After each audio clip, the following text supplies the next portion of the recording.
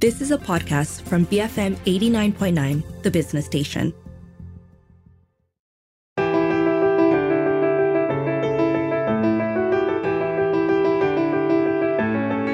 Hello and welcome to Beyond the Ballot Box. I'm Darshan Johan. YB Charles Santiago, who's a human rights defender and the former Klang MP for DAP, recently wrote a four-parter on Malaysia Kini detailing modern-day slavery, forced labour and abuse perpetrated against a group of migrant workers from Bangladesh. So on today's show, we're going to be going through the series of heartbreaking events experienced by these workers and also what needs to be done so that this doesn't happen again. Welcome to the show, YB. How are you? Hi, Darshan. Thanks for the kind invitation. Thanks for reading the four articles that I wrote. It was a very well written and honestly, like I said, a very heartbreaking. So let's dive into it. Based on your articles, 40 migrant workers from Bangladesh boarded a plane and arrived in Malaysia at the end of March. What were they promised? Why did they board the plane in the first place?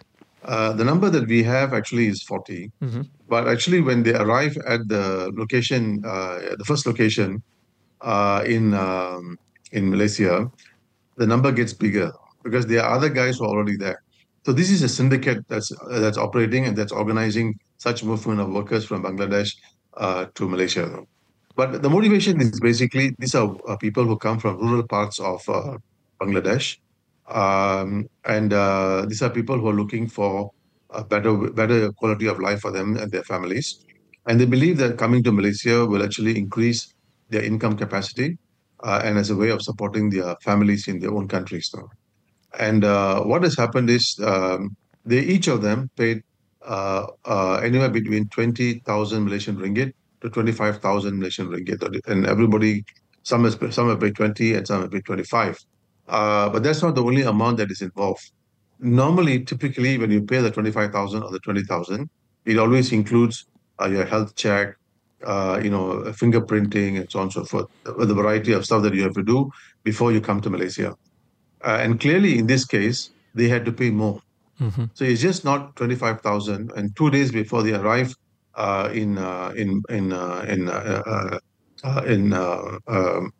take the flight, Dhaka, to take the flight, they pay for their hotel stay, they pay for fingerprinting, they pay for their health tests, and they pay lots of money that's outside of the 25. So the number is actually quite high.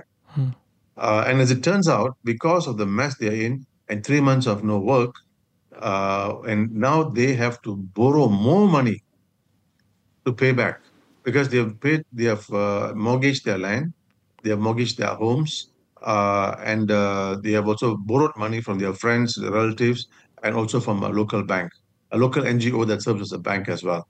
Right. So now they have to repay the money, and now they are asking their families to borrow money for them to pay for their food here in Malaysia, as well as to repay some of the money that they promised paying after the first or second month arriving in Malaysia. So this is a typical case of slavery, though. Right. A typical case of modern slavery that we see right happening in front of us. And unfortunately, our governments are sleeping on it. And also the international bodies who are familiar with what's happening are also keeping quiet. So there's really a massive effort that needs to be done at the national level in both the countries in order to resolve this issue as urgently as possible. And in these typical cases of modern-day slavery, as you put it, it's often, it involves agents, recruitment agents and whatnot. Could you explain the process of deception that was used to lure Ahmed and his friends into this situation? These are people in the rural areas of Bangladesh. And according to what I understand and what was told to me, they have sub-employment agencies in their areas where they are staying. So I will give the money to my sub-agent, who then will process it with the bigger agent, who then gives me the documents, the passports, and also the working agreement with the name of a company when I arrive in Malaysia. So they go to this local guy and say, look, I'm interested in going. And they broker an arrangement of 25,000 or 20,000 Malaysian ringgit. As soon as you transact the payment, then you will be told, okay, this is when you leave. And before you leave, we will give you your documents and so on. Now, a good number of them, or at least for the people that I spoke to in this particular case, they had no idea they're coming to work in a construction company. They had no idea. They thought they were coming to work in the service industry, but not in construction. Only on the when they received it on 2 days or a day before departure, they realized this was a construction company. But it's too late. They've already committed, they already paid the money, and now they have to repay the loans that they have taken, the debt they have accumulated, and therefore they have no choice. They have come to Malaysia. Could you shed some light on the backgrounds of these victims? Because I get the sense that whether it's in this particular case or in the many other cases of similar nature, I get the sense that they are mostly manipulated as they come from poor backgrounds, desperate to put food on the table for themselves and their families. I think it'll be fair to say that they want to come to Malaysia. They want to go anywhere in the world in order to earn some money for their families. Right. So that is the motivation, bottom line. They are aware they have to pay money, that they are aware. Now, whether that is right or wrong is a different ballgame. Right. Because now employees all over the world, including Malaysia, have got this thing called zero recruitment fees, where you don't have to pay. Where you don't have to pay. You just have to give your name, your information, and then once it goes into a process, and then once you're identified as somebody that they can support, the company in Malaysia can support, they will just say, we will pay for Ahmed or Amir or whoever to come to Malaysia. Right. You don't have to pay any money at all. That is a zero recruitment fees. That is something big companies in Malaysia are embracing. And more people should do it, and the government of Malaysia should promote that in a very big way.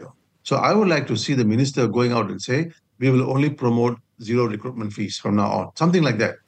But it's not happening. This is why you get a bit worried. Why is the government not moving on these issues when it's already being practiced by our own companies?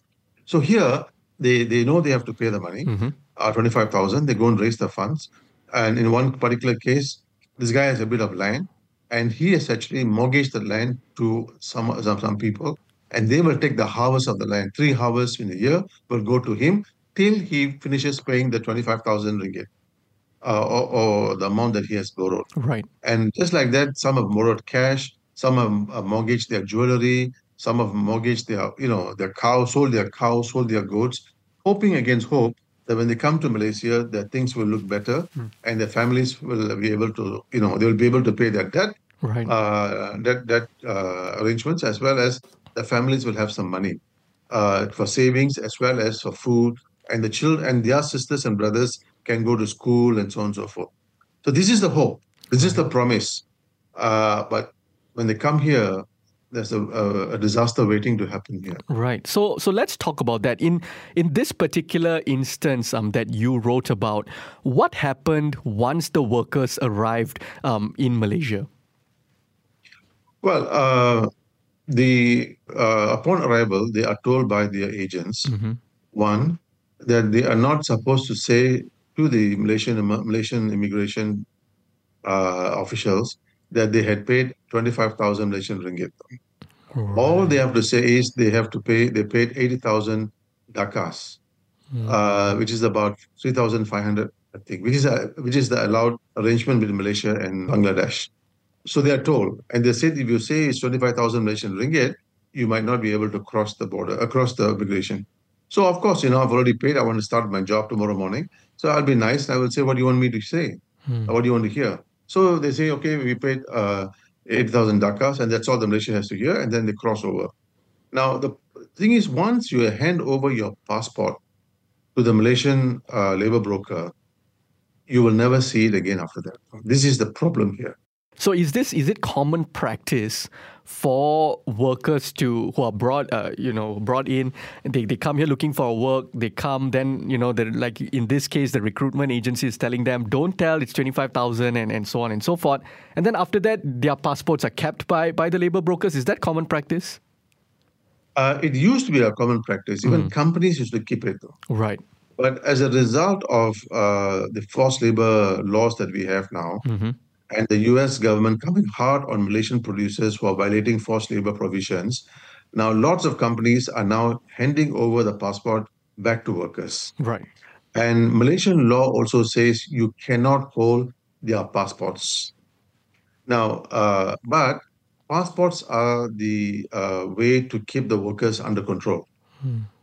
So, what in this particular case, uh, the broker keeps the passport, and if you want the passport back, as what these workers told me, the first week it was 5,000 ringgit, second week was 6,000 ringgit, and the third week, where the time when we saw the workers, it was 7,000 ringgit that you have to pay the broker to get the passport.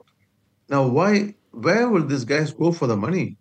So it's very simple. The argument is you go and work, the money that you earn, we will use that to pay your passport, give your passport back.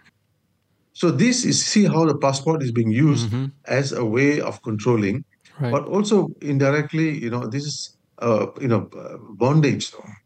Could you dive into that a little bit more? What is the impact of this act of holding your passport or holding the worker's passport ransom? What is the impact of this towards the workers? Well, the workers are kept under control, under lock and key, if you want, because the workers know that if they don't have the passport, they can't leave the premises. So they're caught in that particular place. They can't secure jobs elsewhere with another employer. They're stuck with this employer. And this employer is quite smart. I don't give you the passport. You can't go. You can't move anywhere. And in this particular case, the police had come. The police had come, visited them, and I will just repeat what I was told. The police came, saw them, collected money from them, and left. And before they left, they had tore 100 ringgit in front of the workers before they left. So again, you can see how the system works against the vulnerable community in this particular case. So Right. This is what we know. But I can tell you there are many, many such brokers and many, many people under bondage like this. And that is why we will actually have a major problem in fulfilling the roadmap on labor on forced labor. Right. All right, let's go for a very quick break. On the show with me today is YB Charles Santiago. He's a human rights defender and the former Klang MP for DAP. After the break, we discuss the role agents play in perpetuating exploitation. Keep it here on Beyond the Ballot Box, BFM 89.9.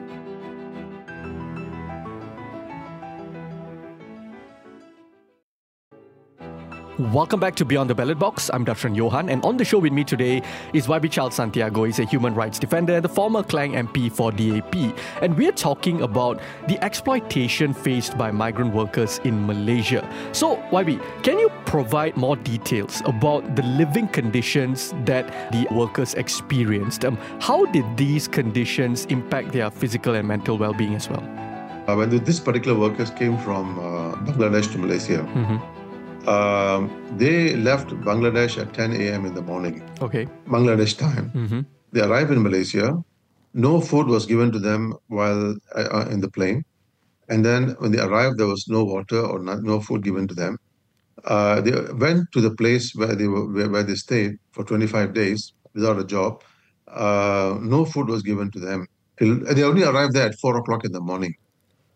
The first food and water they had was later in the evening, which was one small bottle of water and very minimal food for them to consume. There were altogether in that particular place, I think something like 71 workers who were sharing one toilet, and there was no bed, nothing whatsoever. So they were actually, living and sleeping on their backs. The pillow was their back, and without, they were just sprawled all over the floor, trying to make sense of what's going on, without any kind of support, and left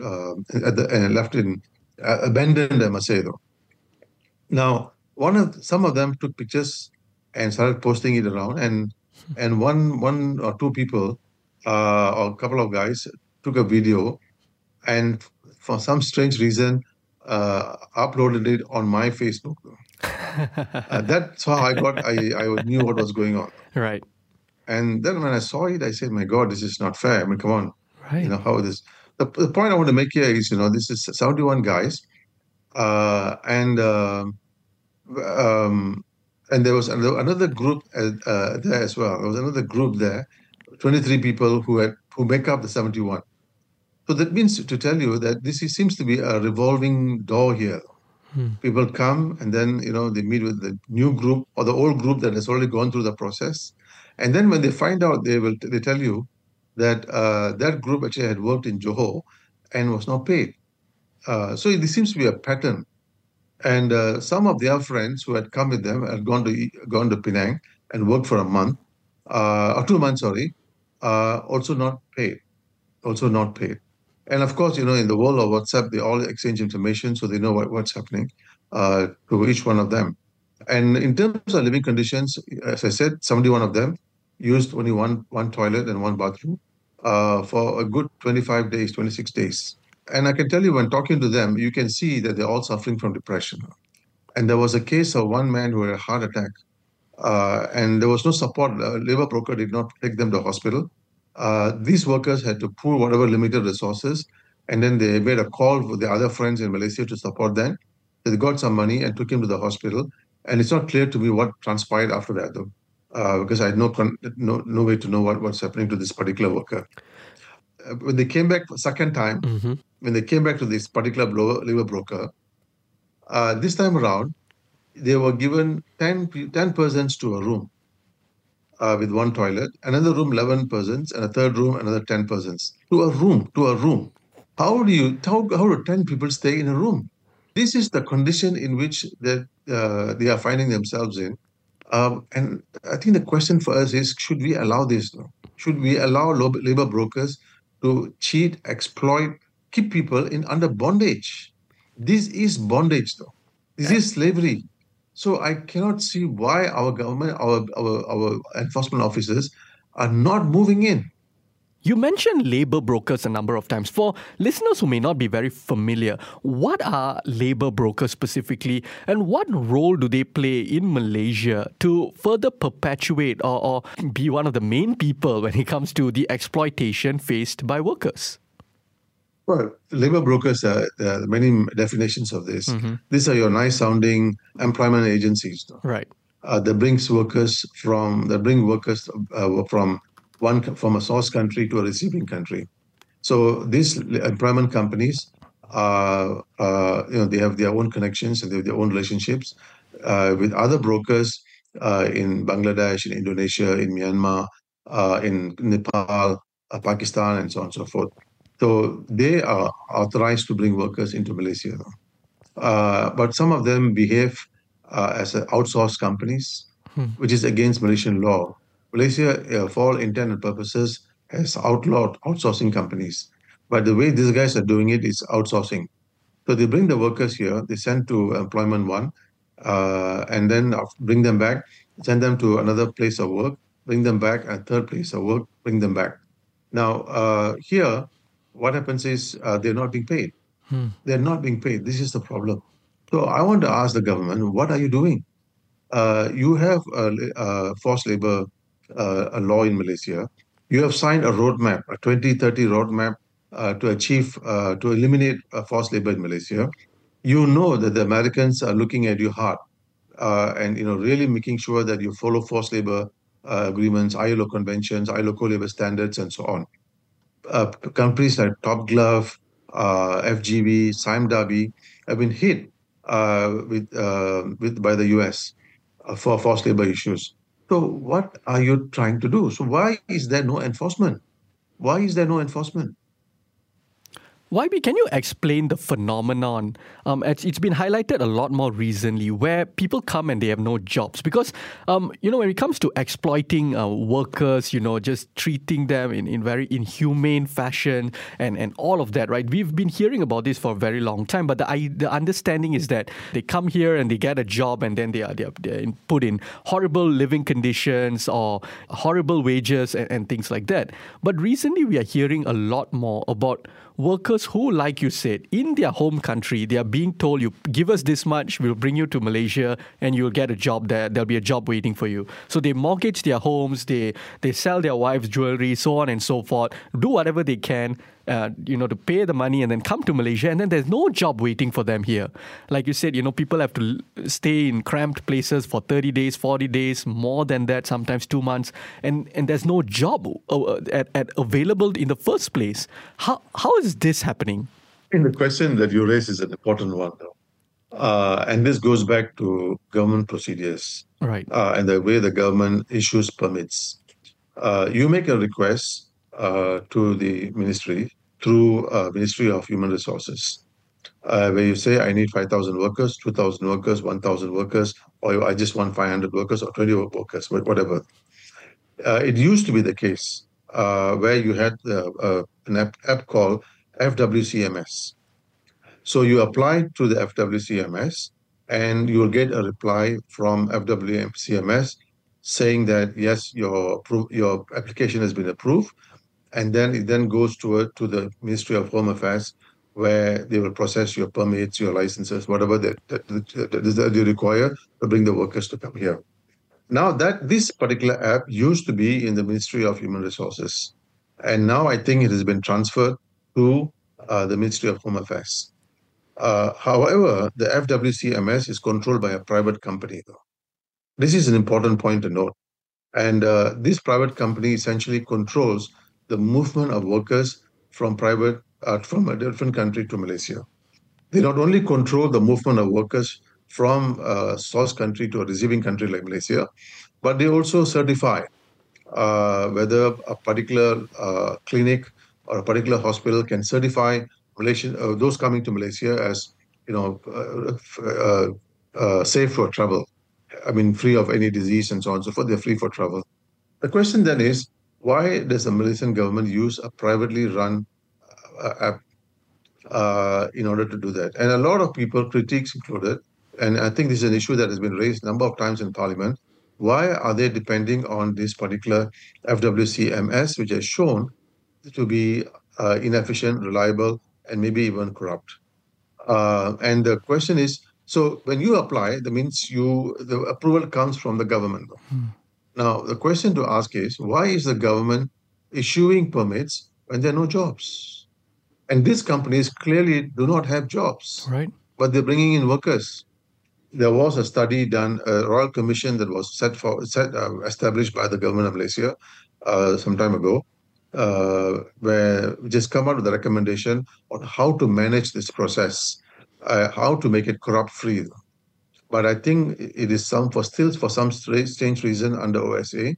I think that has to be made public in order for us to go forward. And I think it's time for us in Malaysia to start re-looking at the movement of migrant workers to Malaysia for a variety of reasons. And one is to make the process humane.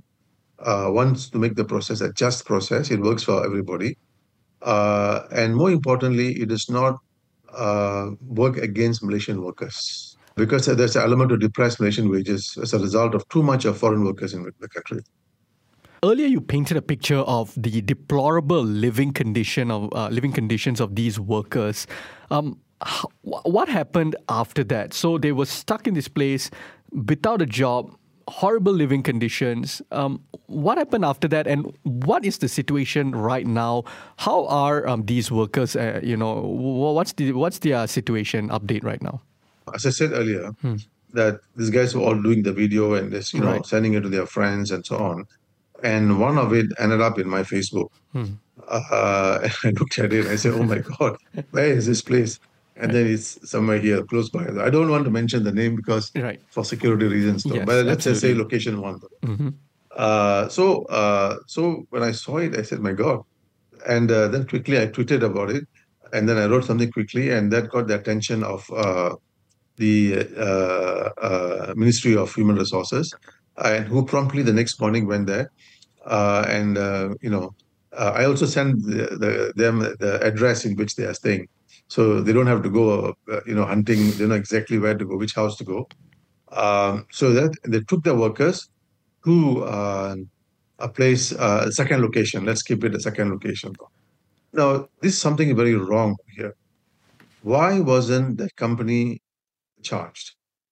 And I say that because some of the workers who were supposed to be taken to the second location left for Penang, where they're working right now without salaries by the same company. Why aren't their wages being paid? They are coming to this country with a clear understanding that they're going to be paid every month, 1,500 ringgit. they're not being paid 1,500 ringgit. And as a result of that, now they have to borrow from their family to pay back. And on top of that, they are being told that if you want the passport back by the broker, same broker in the third location, that give me my what do you call it? If you want the passport back, give me 5,000, 6,000, and 7,000, depend as you know as the weeks pass by. So there's no reason for that. So that is why when the enforcement is relaxed and when the enforcement works together with the crime perpetrator, you see all of this happening. All of this is happening. And the victim is the migrant worker, in this case, the Bangladeshi worker, but the victim is also Malaysia. Malaysia as a country, Malaysia as an economy is also becomes a victim because other investors will not want to invest in a country where you don't trust the government machinery. A big picture question would be, what would you say is the root cause of all of this? There's lots of money here, and middlemen from both the countries are taking advantage of it. It is a multi-billion dollar business has been going on for a long time, and politicians, labor brokers on both sides make tons and tons of money from this. So why change something that has worked for you? Entrenched. It's so entrenched that you cannot break it. So my simple suggestion is very simple. Stop taking workers from Bangladesh. Half the problem is solved. Okay, why do you say stop taking workers from Bangladesh specifically? Because their workers come from all countries. Yeah, but the problems, most of this is happening with Bangladesh workers. Right. Because there is a very deep understanding or a deep relationship between Malaysian brokers and Bangladesh brokers. So where do we go from here? If you want to look at the long term, right? In the short term, you can say, or perhaps like a fast solution could be, stop taking workers from Bangladesh. That could be one very important sort of measure. But in the long run, when we are talking about resolving this issue, where do we go? What needs to be done so that this issue of modern day slavery, of workers being manipulated by labor brokers and then being brought into this country with no job available for them, and even the jobs available, it's horrible wages, deplorable conditions, so on and so forth. How do we stop all of this? And one, we have to recognize that in a globalized environment, you will have the movement of workers from one place to another. Right. You will have a movement, whether it's blue collar or white collar workers, they are moving from one country to the other. Malaysian workers go to Singapore to work, for example. Malaysian workers are also go to other countries to work as blue collar workers. Like we have lots of Malaysians working in Australia, picking cherries and so on and so forth. They are blue collar workers. So whether you're a Malaysian or whether you're a Bangladeshi, you're going to move. Right. Blue collar or white collar. So we have to accept that this is a reality. I think going forward, we need a system that's fair, that actually allows for fair play, that you are not in bondage, that you come here, you work, you get your salary as per your agreement, and then you leave after that your term of work. Why are white collar workers always protected, but blue collar is always the victim? Right. And you don't see such treatment of white collar workers. Of course, yes, you hear discriminations and so on, but here it seems quite organized. The blue collar worker movement is actually organized, very well organized, and these are organized by cartels, which are and they're spread very well. They're spread very well, and they have actually benefited from this for maybe 2 decades now. So they benefited from it. So why change? But now you can see that the pressure is mounting from Europe and America and other countries where it's saying we cannot tolerate this anymore. So if you want exports from your country to come to say the US or even to Europe, you have to change. You cannot allow forced labor to happen. Forced labor is a proxy for slavery, for slave trade. That's basically what's happening. Not only the Americans, but the Europeans. The Europeans now have gone one step further, and they want even your supply chain, the entire supply chain, to practice forced labor protocols. So that is the level of seriousness. So we in Malaysia have to start preparing. Whether you're a big player, you're a multinational corporation, or you're a local corporation that is quite big, including our smaller players who will need help from the government. I will need help on how do you organize your workplace, how do you organize your systems that you already practice that conforms to what do you call it, forced labor standards.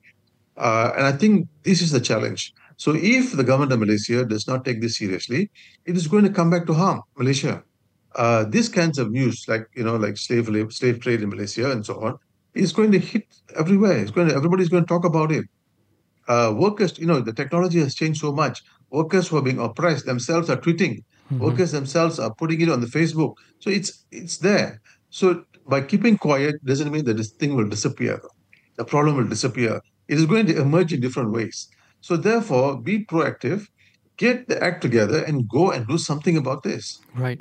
At the same time, while we are trying to organize this movement of workers in a more respectful, dignified, and a just way, Malaysia too has to start improving our human resources and technical expertise. This is something that has to happen. And that is why I think the government of Malaysia really has to pump and rethink TVET. TVET today, for lack of another word, is given money for people who have been in the business for a long time. So I got a TVET program running. I got 30 guys, and they don't even turn up for the training, but they get money for them, and they get a certificate, and so on and so forth. It's a very very easy kind of a thing, and people make money out of that. Take it like how the Germans do it. They take TVET so seriously, and make the necessary changes. So TVET really has to go through some kind of an overhaul in terms of curriculum and syllabus, and start it off after your Form 1. Start it at Form 1 level. Move it to after Form 5. So after Form 5, you make it quite clear that your salary cannot be less than 3,500. Absolutely. And on that note, YB, thank you so much for joining me today. Thank you very much, Tashan, for having me. That was YB Charles Santiago. He's a human rights defender and as well as the former Klang MP for DAP.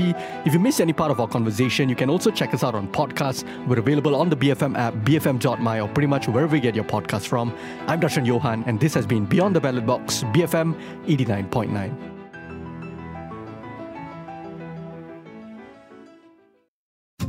You have been listening to a podcast from BFM 89.9, the business station. For more stories of the same kind, download the BFM app.